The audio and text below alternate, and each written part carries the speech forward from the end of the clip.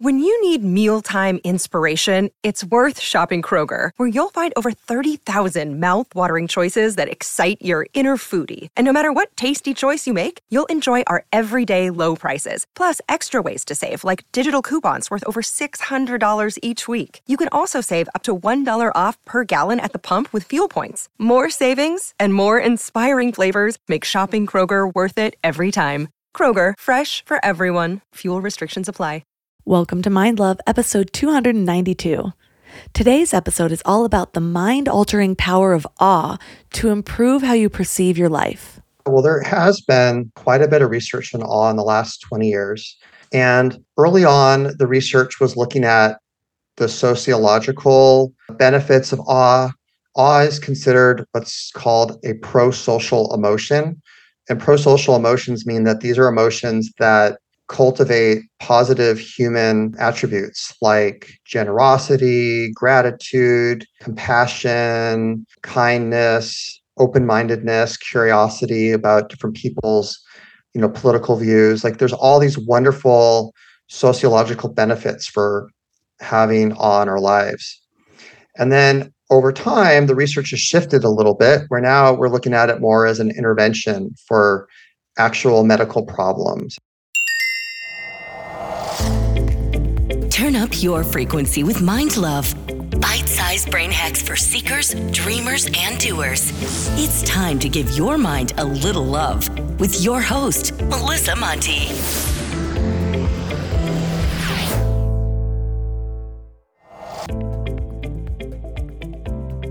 If this is your first time giving your mind a little love, don't forget to hit the subscribe button. Mind love is a habit, and the more you give your mind that love and intention, the better you'll feel about yourself and your life. Plus, it's really a win-win because more subscribers means Mind Love attracts even more amazing guests to bring you their wisdom.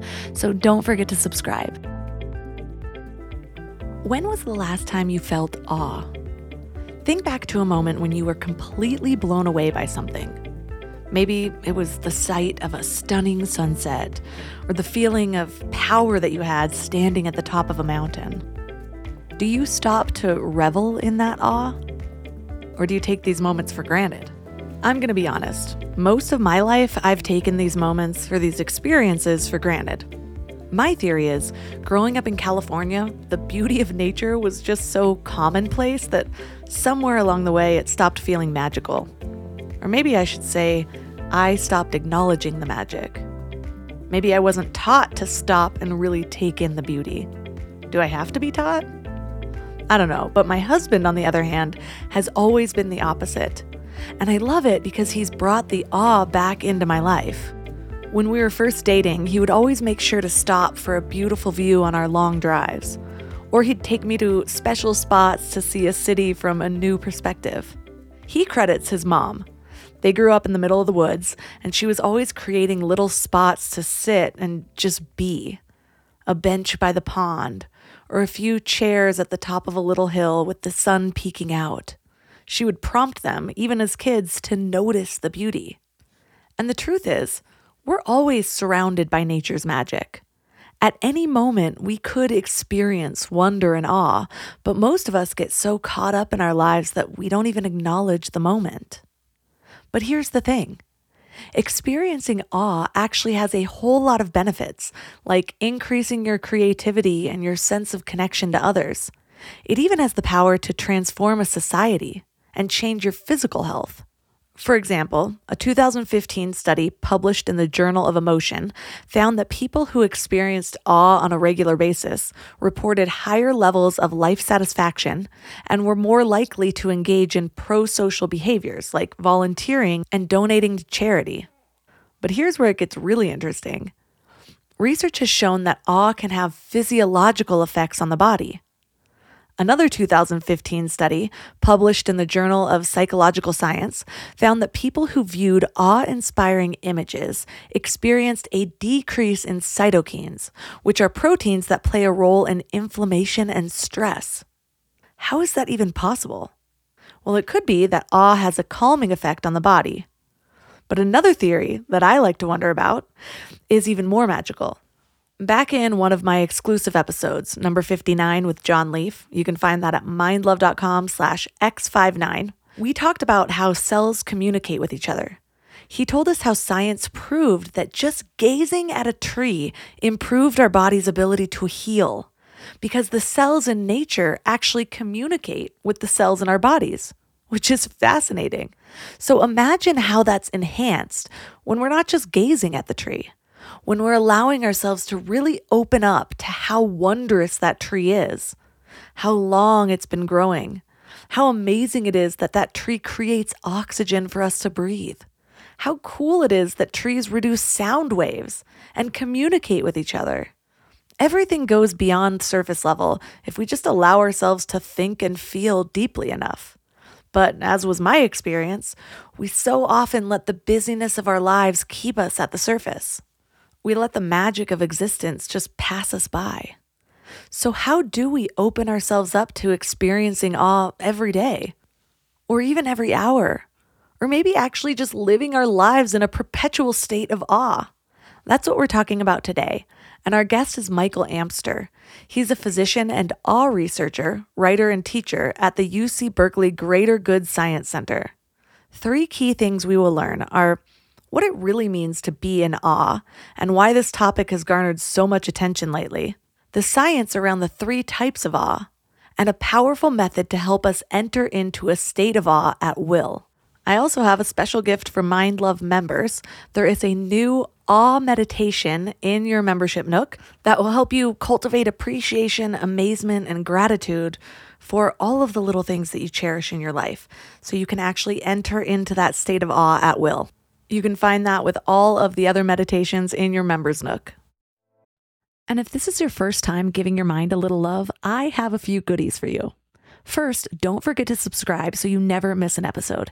And second, sign up for the Morning Mind Love. Think of it like a weekday oracle from your highest self to help you start each day with a positive focus.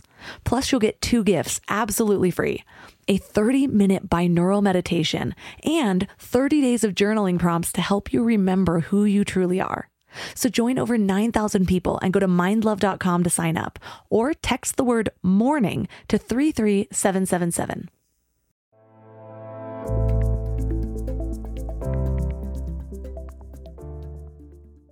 And now let's welcome Michael Amster to the show. Hi, thanks so much for inviting me, Melissa. It's great to meet you. What initially inspired your research on the topic of awe? Yeah, so the research that we've done on the emotion of awe started about 4 years ago.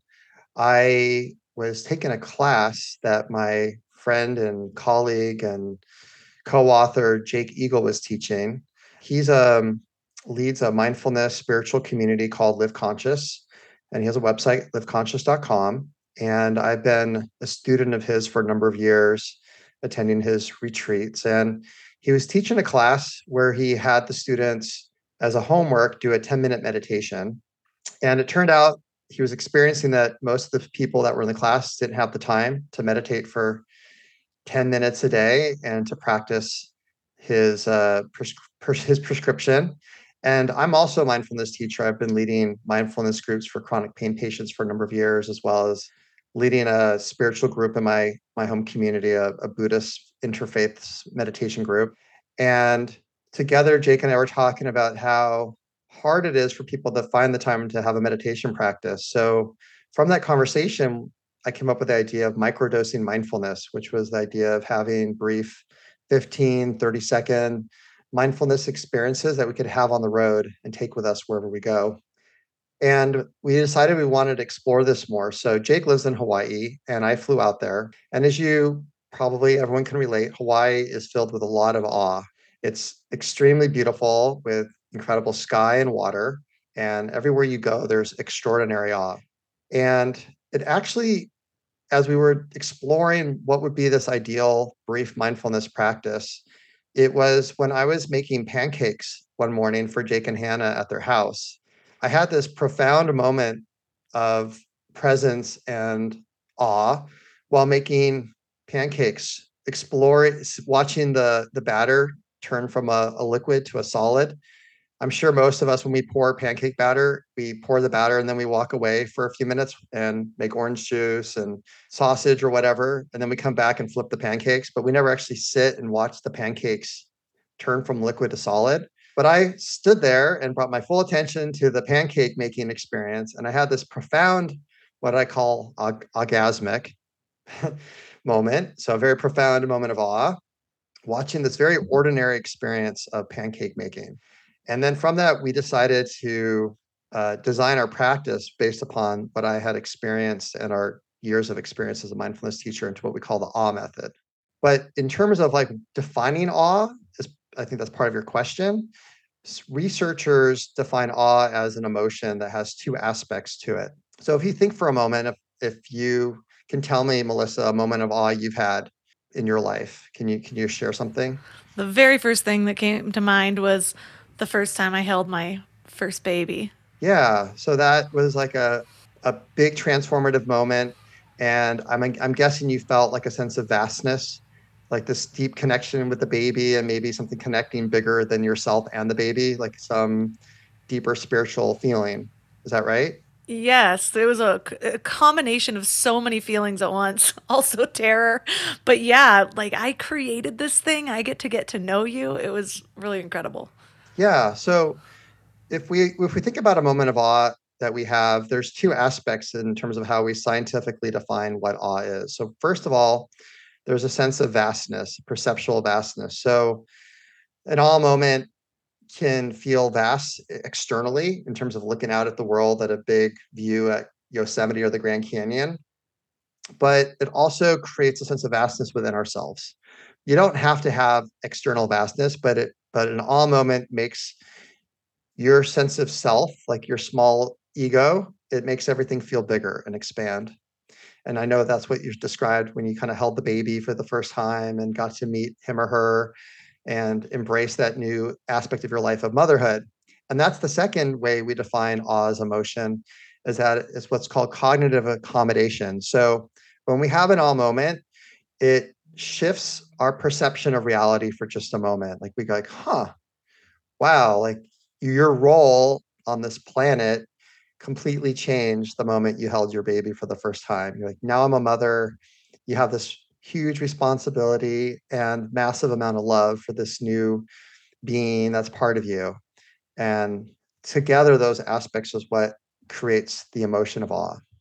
You mentioned how people have difficulty with mindfulness, which I think is really unfortunate because there's so many benefits, but a lot of people don't even get there yet. So I hear a lot of things from people like, oh, meditation doesn't work for me. And I'm like, you just haven't got there yet. And I know because I probably waited in that area for 10 years where I'm like trying to develop one, feels good for a minute, really can't.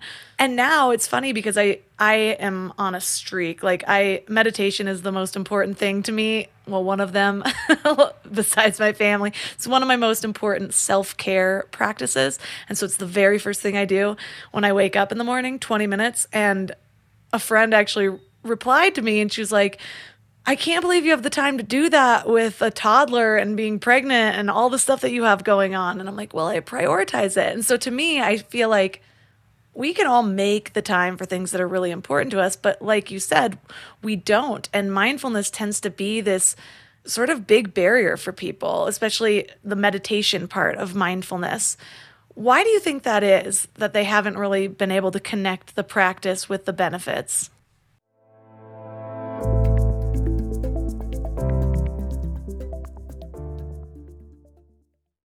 We're all here just trying to live our best lives, right?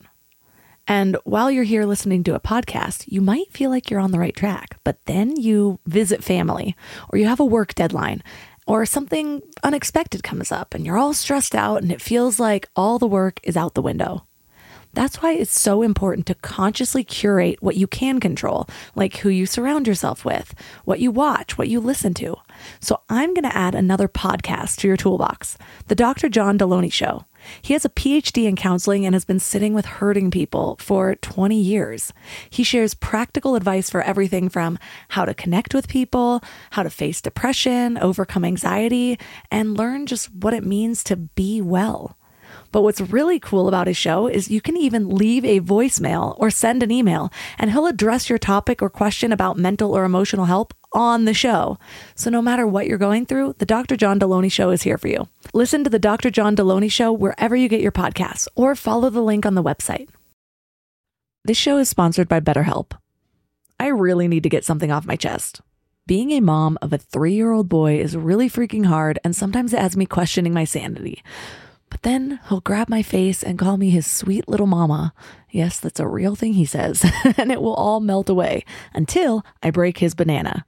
I thought I was done with emotionally abusive relationships, but nope. We all carry around stressors, big and small, and when we keep them all bottled up, it can start to affect us negatively.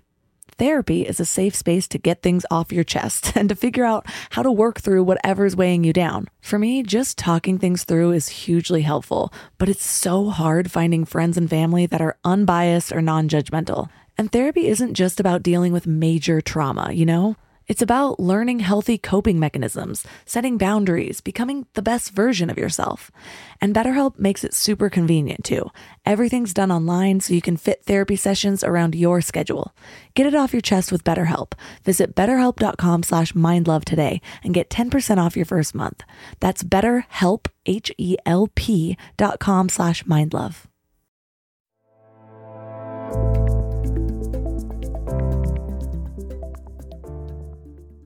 Mindfulness tends to be this sort of big barrier for people, especially the meditation part of mindfulness.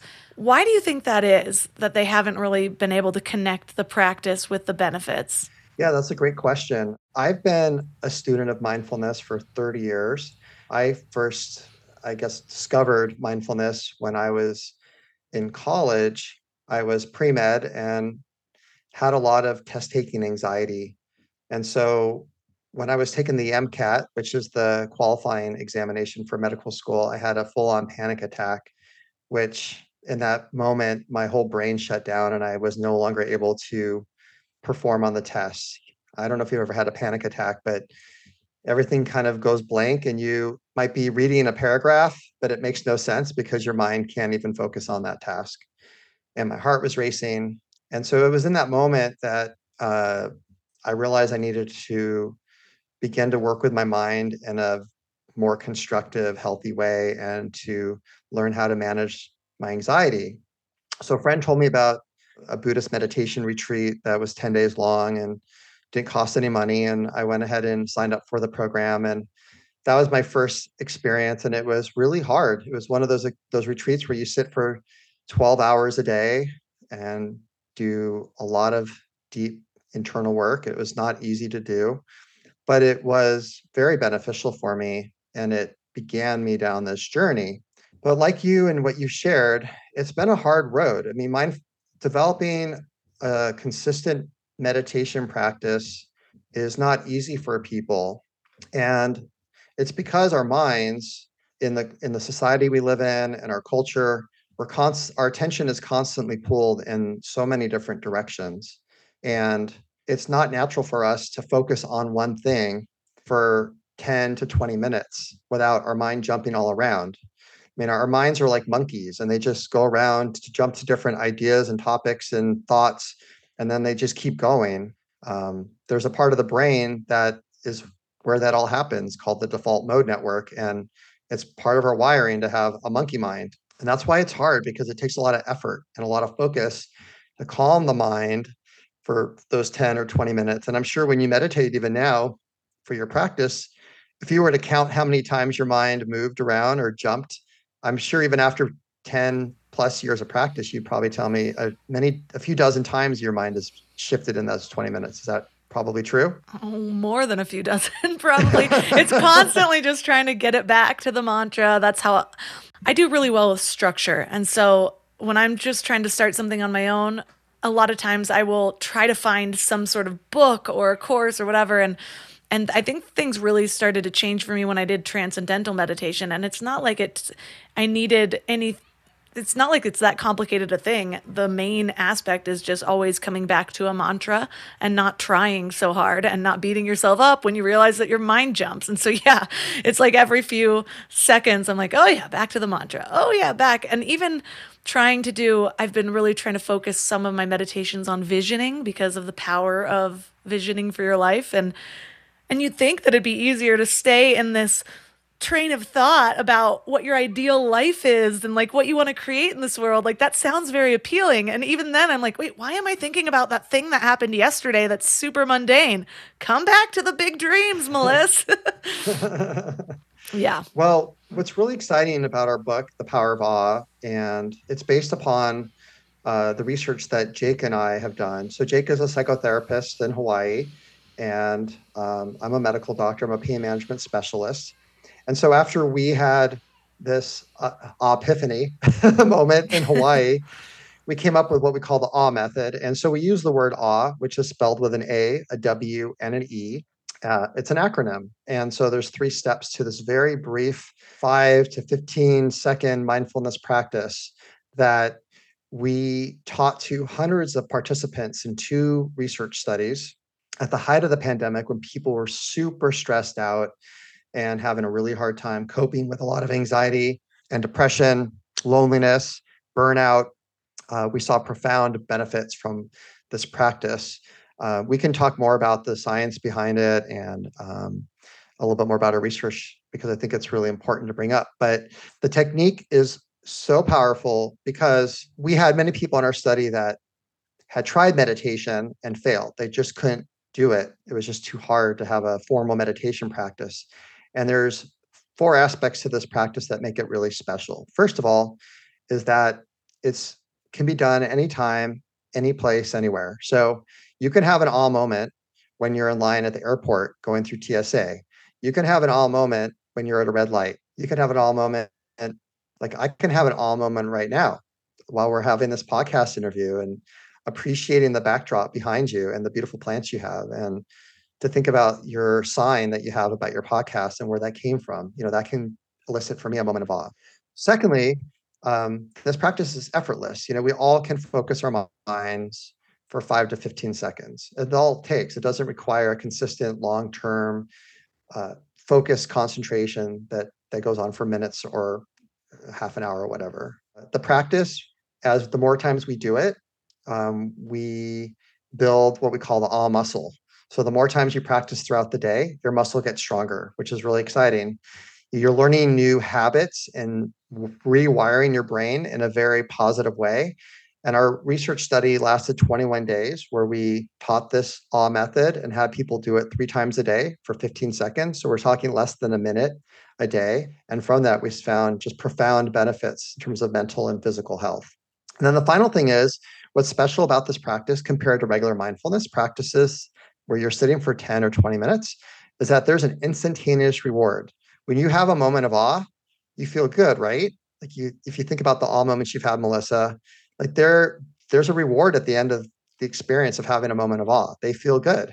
And that's what's beautiful because your brain chemistry, your body's physiology is responding in a very favorable way because it's a very positive emotion that is important for your physical and emotional health and well-being.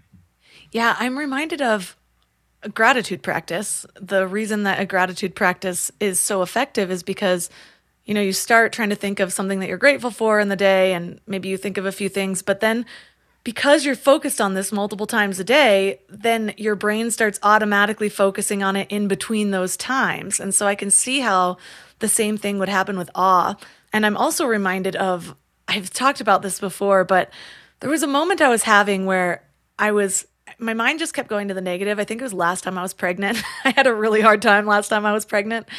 And I was letting my mind wander. And I think I came across something where either someone was imprisoned or it was like a third world life. And I was just like, I can't imagine living like that. Like that was a reminder for me that I really have it made. So all of these problems that I perceive are not really real. And I was washing the dishes at that time. And I'm like, even just washing the dishes, imagine if you didn't have this luxury.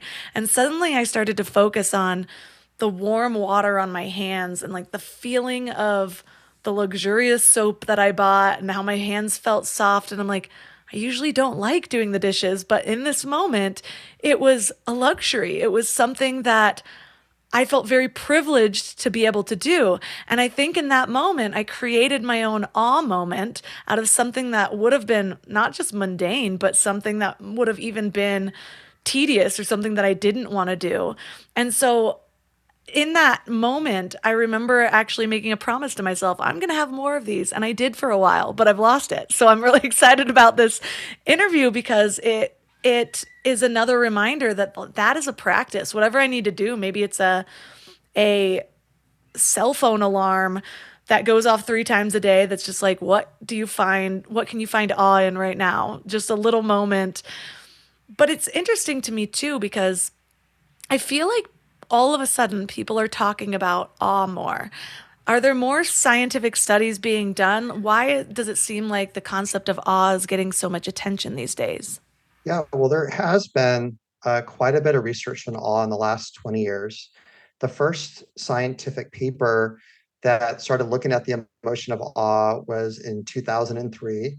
And at UC Berkeley, where we've been doing our research at the Greater Good Science Center, the founder of the center, Dacher Keltner, who's a colleague of mine, and is really the granddaddy of awe research. He's made his career commitment to the emotion of awe.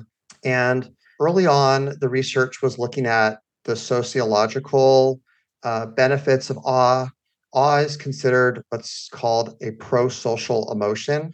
And pro-social emotions mean that these are emotions that cultivate positive human attributes like generosity, gratitude, compassion, kindness, open-mindedness, curiosity about different people's political views. Like there's all these wonderful sociological benefits for having awe in our lives. And then over time, the research has shifted a little bit, where now we're looking at it more as an intervention for actual medical problems. And so our research that I did with Jake, and also Dacher was part of our research team, we looked at a very new way of teaching people how to experience awe. So all the prior research looked at what's called extraordinary awe.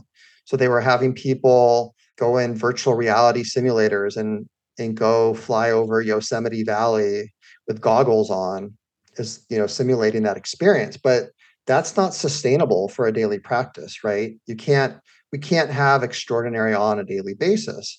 And so what Jake and I came up with was this very easy and powerful technique, which is the awe method, that gives people an experience of awe, but in ordinary moments that we can access many times throughout the day, whatever we're doing at any time in any place. And our study is really one of the, I would say, a big transformation in the research of awe, because it's looking at awe as an intervention. It's just as effective as treating depression as Prozac, for example. In our study with over 500 participants, and this was at the height of the pandemic, when over half of the Americans were suffering from anxiety and depression from the pandemic, we saw a 35% reduction in depression levels, pre-post. And that is basically as efficacious as prescription drugs for depression. So I think where you're seeing why there's more and more attention is because there's more research, but we're also seeing awe now as a very practical, easily accessible tool that can be taught to people that do on a daily basis. One of the things that came to mind when I first met my husband was how much I took awe for granted. Like I've grown up in California where everything's beautiful. And there's one of the things that my husband kind of brought into my life is he's just always been really great at noticing the beauty around. And I don't know if it was being younger or not having that instilled in me, or maybe just, again, taking it for granted because I was always surrounded by beauty. But he came from Michigan to California. And so he was used to very flat lands. And then all of a sudden there's all this elevation. So he's always been obsessed with elevation. And now whenever we're going somewhere, he'll make sure to pull over when there's a good view. And at first I was like, this is cool. Like, what a cool guy, And now I'm like, oh my God, the view. And so it is something that's changed in me over time, just because I've had the blessing of having a person that is there to remind me. And so that's just with one thing. That's just with elevation, and views and the beauty. But I love this idea of kind of drilling it down to just little moments and realizing like all of these little things. Imagine if somebody from 100 years ago was transported to your life right now. How many things just within your reach would they be in total awe over because it did not exist back then? And so one of the things that you talk about, though, to help us kind of figure out where to find awe is that there are 3 types of awe. What are those 3 types? Yeah, so at some point we should definitely talk a little bit about the awe method itself and what are the 3 steps in the awe practice. But we, in terms of categorizing awe, we to help people learn to do this practice, it's sometimes helpful to identify which category of awe you're experiencing. And so the first category, which is often the easiest for people to experience, is what we call sensorial awe. So that's awe of the senses, right? So watching a beautiful sunset or noticing the patterns of veins on a leaf of a tree is a visual experience of awe. Or with your hands, you can, let's say, appreciate warm water from a shower head coming out and have an awe moment by the heat and the warmth that touches your body. That's another one of your senses. Or you could go to a concert or listen to music of one of your favorite artists and be in awe of a song that really touches your heart in a very powerful way. The second category of awe is what we call interconnected awe. And that's awe we have in relation with other sentient beings. So it could be an awe moment you might have with your child or your partner, even with a stranger. You can have an awe moment connecting with a stranger at the grocery store in line or meeting someone on the street. You can have an awe moment with your pet, looking at your pet's eyes or petting them, appreciating the way they walk or whatever. There's endless ways you can have awe moments with other sentient beings. And then the third way to categorize awe is what we call conceptual awe. And that's how we look at the world and different concepts and how that inspires an awe moment. Like, for example, here I am right now. We're both, I think there's probably some natural light from the sun coming in through your window. And I'm having this awe moment right now where I'm appreciating and realizing that the light I'm seeing traveled from the sun, which is about 100 million miles away. I mean, that's super far away. And it took 8 minutes to get here. And because our sun, which is like a giant nuclear reactor, is emitting all of these photons all the time that travel to Earth, we have daylight. And it's just, to me, that's mind blowing. That's what we talk about with conceptual awe. It's just the concepts of what make our world as it is in and of themselves is a mind blowing awe experience. So those are the 3 types of awe.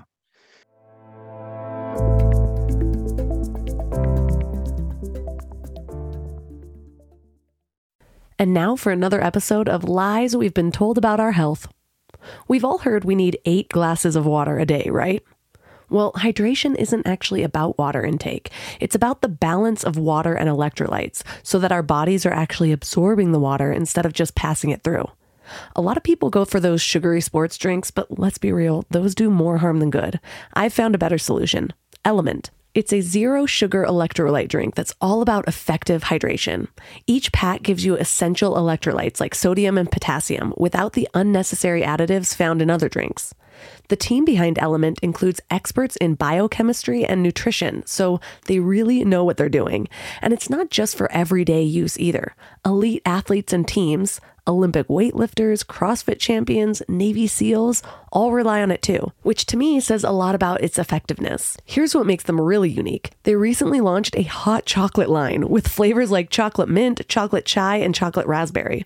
Ever since I went alcohol-free, I've been really intentional about luxurious, health-focused drinks, so I can sit back and unwind while actually doing good for my body. And the Element chocolate chai is great for relaxing in the evening or warming up after winter sports. And you can try Element totally risk-free. If you don't like it, you'll get your money back, no questions asked. Receive a free Element sample pack with any order when you purchase through drinkelement.com/mindlove. That's drinklmnt.com/mindlove to get a free starter pack with any order.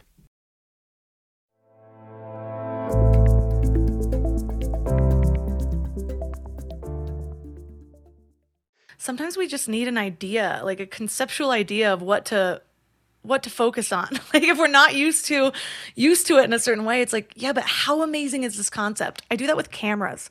It still blows my mind that a camera, I just press a button and it's like this realistic image on a piece of paper. It blows my mind. I will never fully understand the Yeah. science of it, but that is something almost every time I take a picture, especially if I get it printed, which is very rare these days, that just brings awe to me. And we'll definitely talk about the method, but I want to get people excited. How long does it take to notice the benefits of the awe method?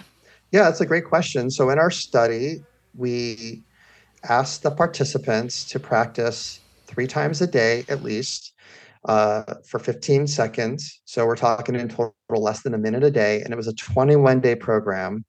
And so we're actually teaching this program now online. So at our website, thepowerofawe.com, you can learn more about our course, the Power of Awe course, that you can participate in. And we teach this very similar curriculum to what we taught the patients that were in the program in the study. But it only takes 21 days that we've seen for people to go from what's called a state to a trait. So we talked a little about this earlier around developing habits and making changes with our brain and our neurobiology. And so in our experience, it takes about 21 days to really build up a practice. Where at hopefully around 21 days, you start to experience spontaneous moments of awe where you don't actually have to use the awe method anymore or any formal practice to experience awe. The awe, in a sense, just bubbles up all throughout your day. And I've been now practicing this for about 4 years since we made this discovery of the practice. And my whole day is sort of filled with these moments of awe that bubble up. If I'm walking my dog down the street to the park and back, I mean, I could have 5, 6, 7, 8, moments of awe just in that 20-minute walk they just come up, because the beauty of this practice is that it's effortless. And as you open your eyes and bring your attention to the miraculous and beautiful world around us, awe is there for the taking. It's, in many ways, you can think of it as our birthright. Like, we're wired to experience awe. We don't, because we distract ourselves with all the things that keep us busy in our high-tech connected world today. We don't take the time to have awe anymore. But our ancestors were very intimately in touch with awe and awe of the natural world, all of connection to something greater, in terms of like God or universal consciousness. I mean, that was a big part of ancient human civilization. I mean, we're wired to have awe. It's part of our physiology. This isn't an emotion that is a luxury. It's an emotion that we know from our research and other people's research that is perhaps the most important of all positive emotions because of its impact on our physical health and emotional health. A structure, like I talked about earlier, sometimes it's just you don't think you should need a structure for experiencing awe, but sometimes that helps, especially to get the ball rolling when you're trying to start a new practice and feeling confident in what you're doing. So what are the steps of the awe method? Yeah, so like you were saying, it's really important to have, in a sense, training wheels. And that's what the awe method is. It sort of helps us learn how to begin to then have spontaneous moments of awe in our life multiple times a day. And in our book, we go into a lot of detail about the science behind it, as well as we have 30 practices that are sort of extended awe practices to inspire awe, which is really, they're really profound practices. So I'm mindful. I know when I listen to podcasts, I'm always driving my car pretty much. So I don't want to give a very focused, direct experience right now, because I don't want someone to like crash their car and having an orgasmic moment. But I will talk through basically what the 3 steps are. And if people want to go to our website or read the book, there's more details about the awe practice with a lot of deeper practices to explore. But we use the word awe, AWE. It's an acronym for the 3 steps. Sorry, the first letter A stands for the word attention. And so what we're asking people to do is to bring their full attention to something they value, appreciate, or find amazing. So right now, while we're chatting, I'm bringing my awareness to these beautiful plants that you have behind you. Some of them are succulents, and especially the one that has those little peas, the little beads, the peas that drop down, those are really neat. I find them really awe-inspiring. So I'm bringing my full attention to something I value, appreciate, or find amazing. And again, it's usually easier if it's something sensorial. So you could just, use your senses, whether you're feeling, hearing, or looking at something. But it also can be a memory. It could be a memory of someone that you love that's no longer alive. They can inspire awe in the present moment. And then the W, which is the next letter in the word awe, is wait. So we're asking the participant of the practice to just wait for a cycle of a breath. And I think of the wait as, in a way, like you're marinating yourself. You're soaking in that full moment that you're bringing your attention to, really letting it fill you up. And then the E is a deeper exhale than your inhale. So you want to take a longer exhale out that's deep. And when you take a longer exhale out, you're stimulating what's called your vagus nerve. And the vagus nerve is the master central computer of your autonomic nervous system. And it's the part of your nervous system that causes you to rest and your heart rate to slow down and all these beneficial processes to occur physiologically that allow your body to heal and to feel safe. And then the E also stands for expand. So you want to let that moment that you just had expand, like let it get big, let it get vast inside of you.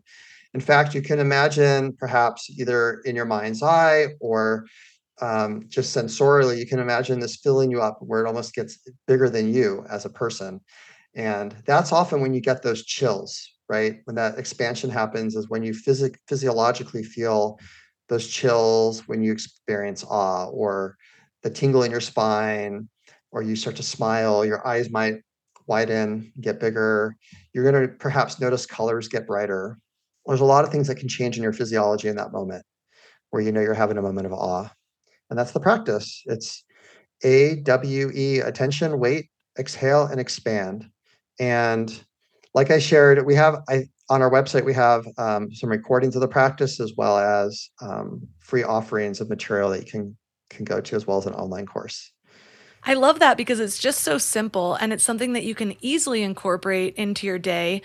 The hardest part is just remembering. So, like I said, I'm going to be using a tool like a 3 times per day alarm, which is really what I do whenever I'm trying to implement a new habit. Just a little reminder. Focus on awe. What can you find awe-inspiring today? In your book, you talk about the difference in force versus presence, and it kind of reminds me of what I was talking about with transcendental meditation, where they talk about releasing the effort, which is hard for people to do though, because they're like, it's something new. What do you mean don't try? So what do you mean about force versus presence? What should we know about that?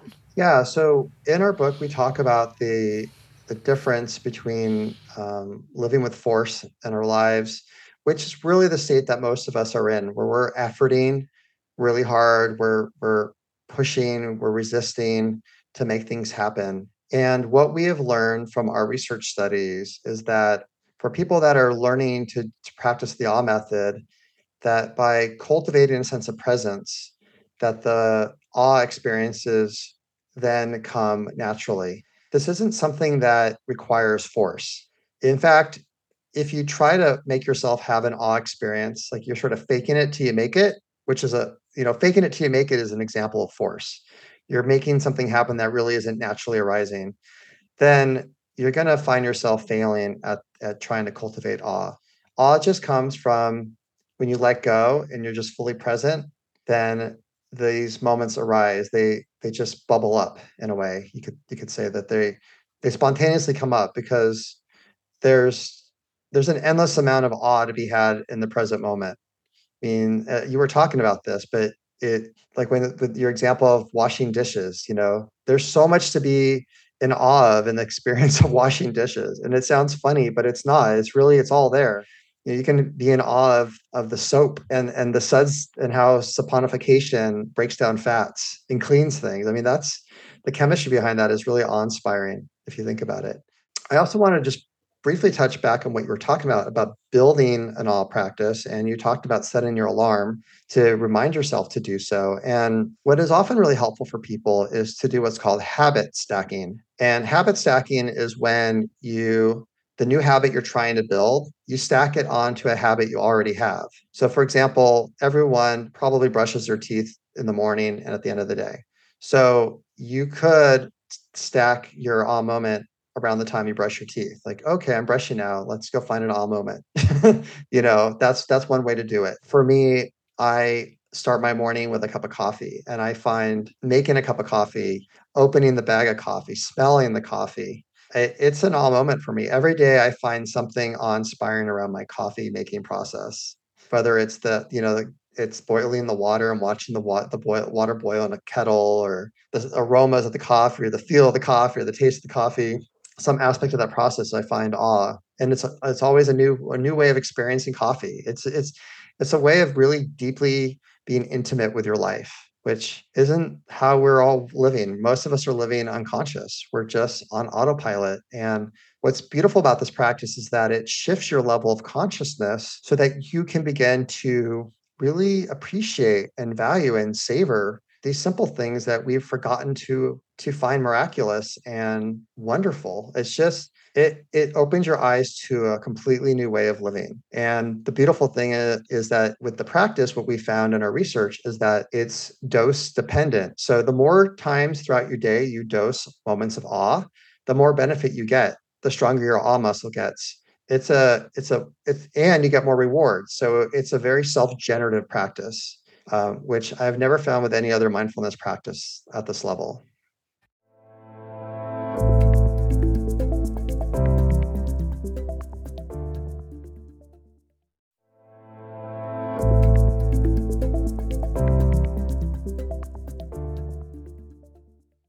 Well, because in mindfulness, we hear so much about bringing our attention to the present moment.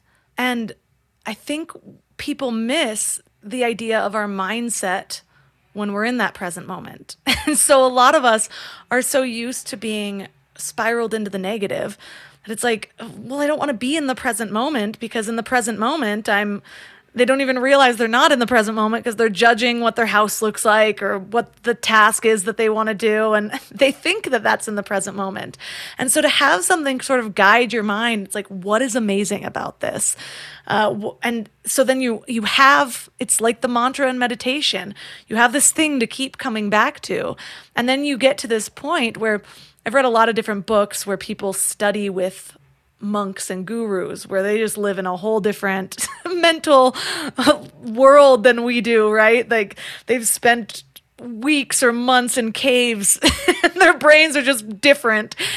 But what a lot of people say when they've spent time with people like that is that the energy they hold and how deeply they are in the present moment, the peace that they feel, the awe that they seem to have for every little thing. And so we are, like you said, training our brains to be in a different state of mind in the present moment than we're used to experiencing. And so I know that has so many benefits for just our happiness, releasing anxiety, depression, things like that. But you talked about the vagus nerve, and we recently just did an episode on polyvagus theory, episode 284. And that actually has even more physical benefits. And I know that you have a whole section in your book about how awe relates to the science of healing. What do we know about that? Yeah, so Jake and I are part of this, I guess you could call it a think tank of psychologists, researchers, physicians, people that are neuroscience experts. And one of the members in our group is Steve Porges, who's the founder of polyvagal theory. And so we talk a lot about him in one section of our book and his work.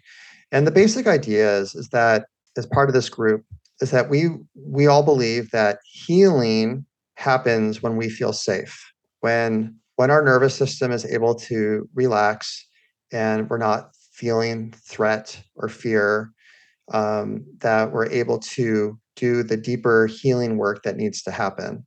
And so one of the things that's really amazing about the emotion of awe, and this is some research that's been done at UC Berkeley, is they measured inflammatory cytokines. So in our body, we have these protein-based molecules, and cytokines, by the way, are actually the oldest intercellular communicators on the planet. So when Earth was first with single cell, early multi-cell organisms, cytokines were the communicators between and within cells. They're these master communicators. And basically there's two subsets. There's ones they're called safety cytokines. So the ones that tell us that we're safe and healing can happen and we can restore and build up our body in a very constructive, healing way.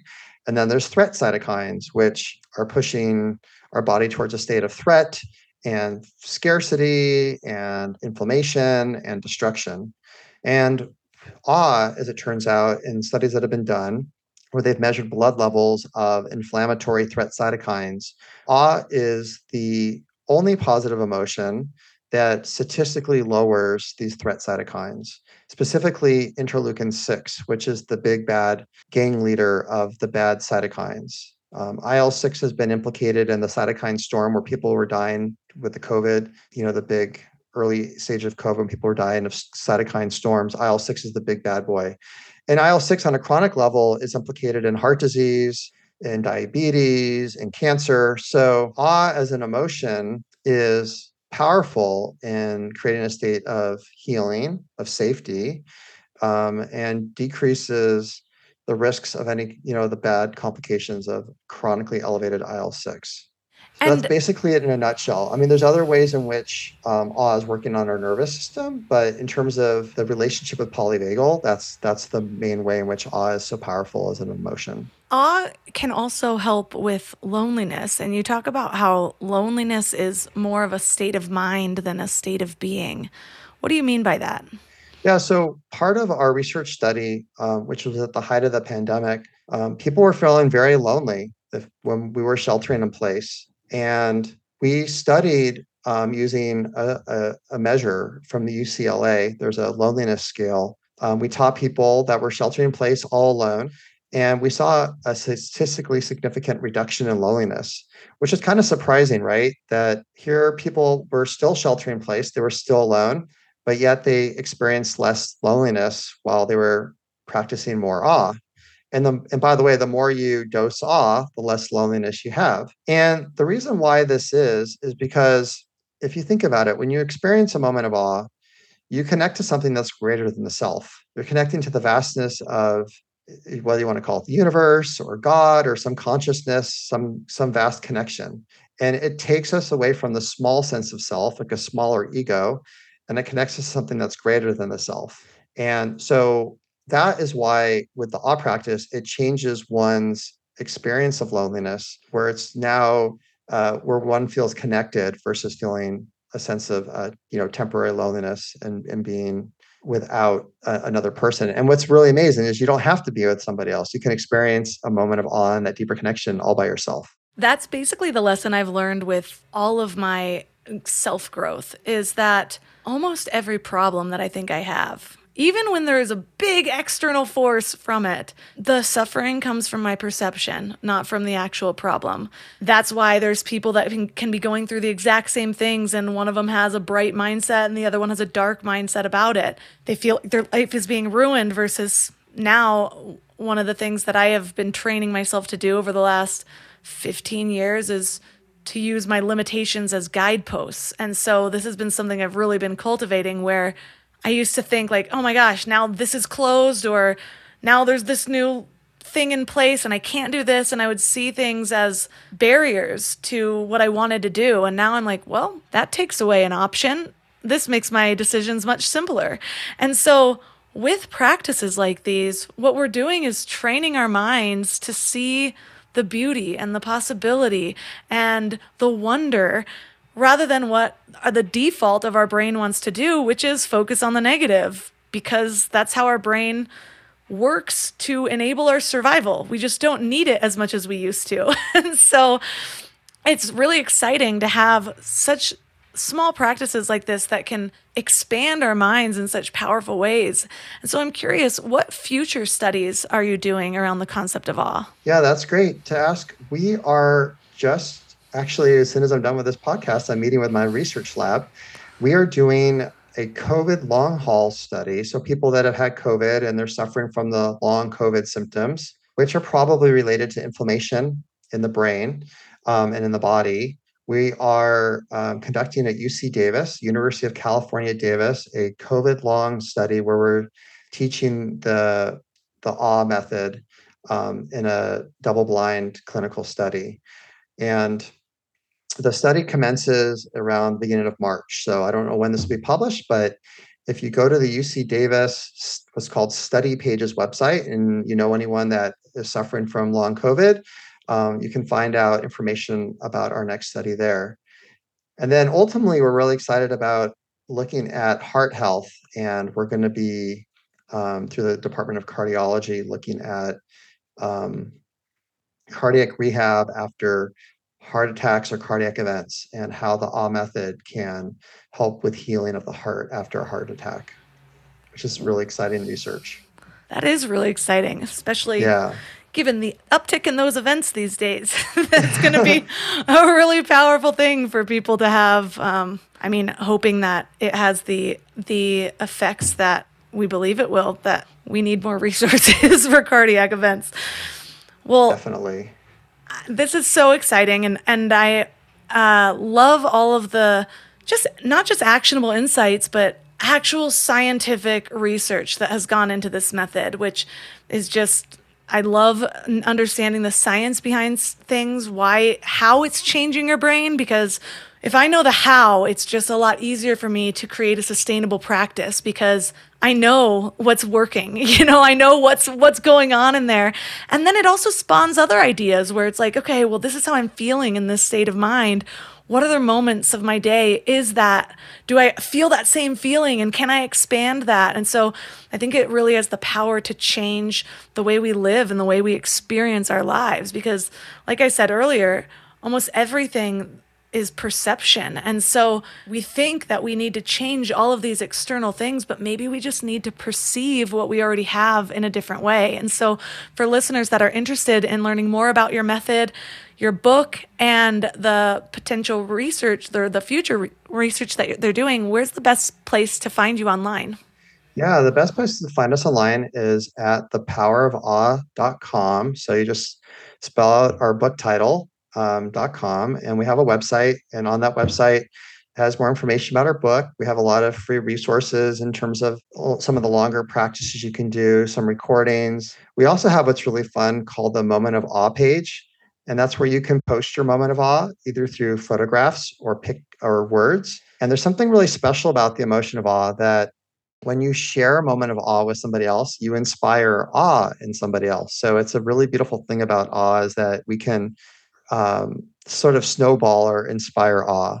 And really, our hope with this book, Jake and I, we didn't set out to write a book from the get-go. We were just trying to make a difference and discover ways to improve people's experience with mindfulness. And then from that came our research studies, and from that came a book and the offerings we're doing online. But we really believe that this method is an important part of finding solutions for some of the big social ills that we're having in our society right now and on the planet.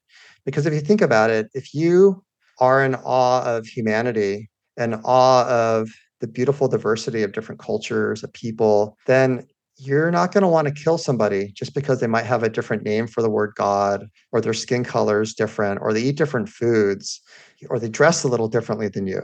Because when you're in awe of people's diversity, you feel warmth and connection. I mean, this is such a beautiful pro-social emotion.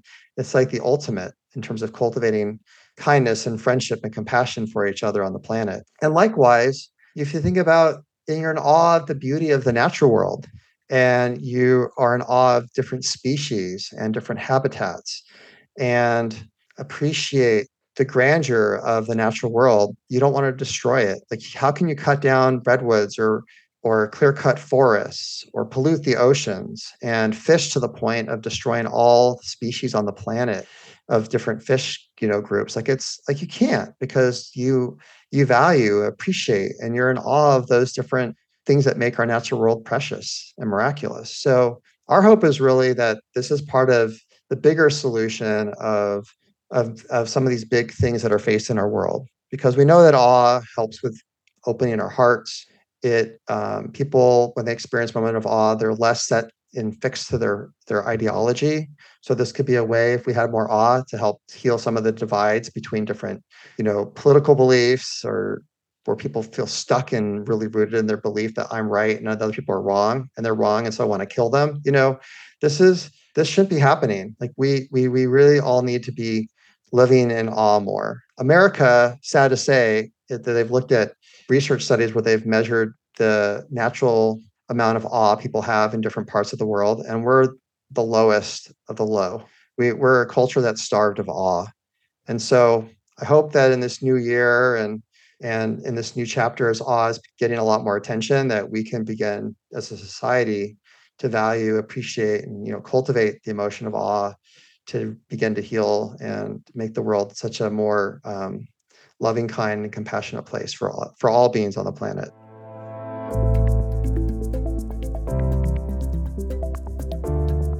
All the links for this episode will be at mindlove.com/292.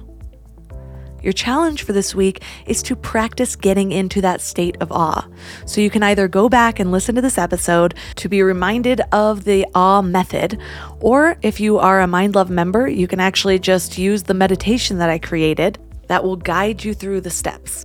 I have been working with this meditation because awe is one of the easiest ways to actually just feel good in any given moment. Another way to do this is just by reminding yourself regularly. When you're on a walk, stop and think about, what is awesome about what I'm experiencing, what I'm seeing? When you gaze at your baby or your partner or a friend, what are you grateful for about that connection? And can you really feel it? The more you practice doing this, the more it starts to become second nature. You can also just set reminders on your phone for a couple times a day to remind you to get into that place, to start to notice beyond the surface level. And if you do have access to the meditation, the more often you do that, the more you wire your brain to create those types of experiences. So let me know how it goes. Reach out to me on Instagram at mindlovemelissa. If you want to become a member and get access to the dozens of meditations that we have in there, along with our exclusive masterclasses, which are basically mini courses every single month that keep you accountable to make giving your mind a little love a lifestyle. You can find more information at mindlove.com/membership. You can find my amazing sponsors at mindlove.com/sponsors. And if you found this episode awesome, please consider sharing it. Take a screenshot and tag Mind Love Melissa and Mind Love Podcast. And that's all for today. So thanks for giving your mind a little love today, and I'll see you next week. Thanks for tuning into Your Higher Frequency with Mind Love. Head to mindlove.com for a free gift to keep your vibes up until next week.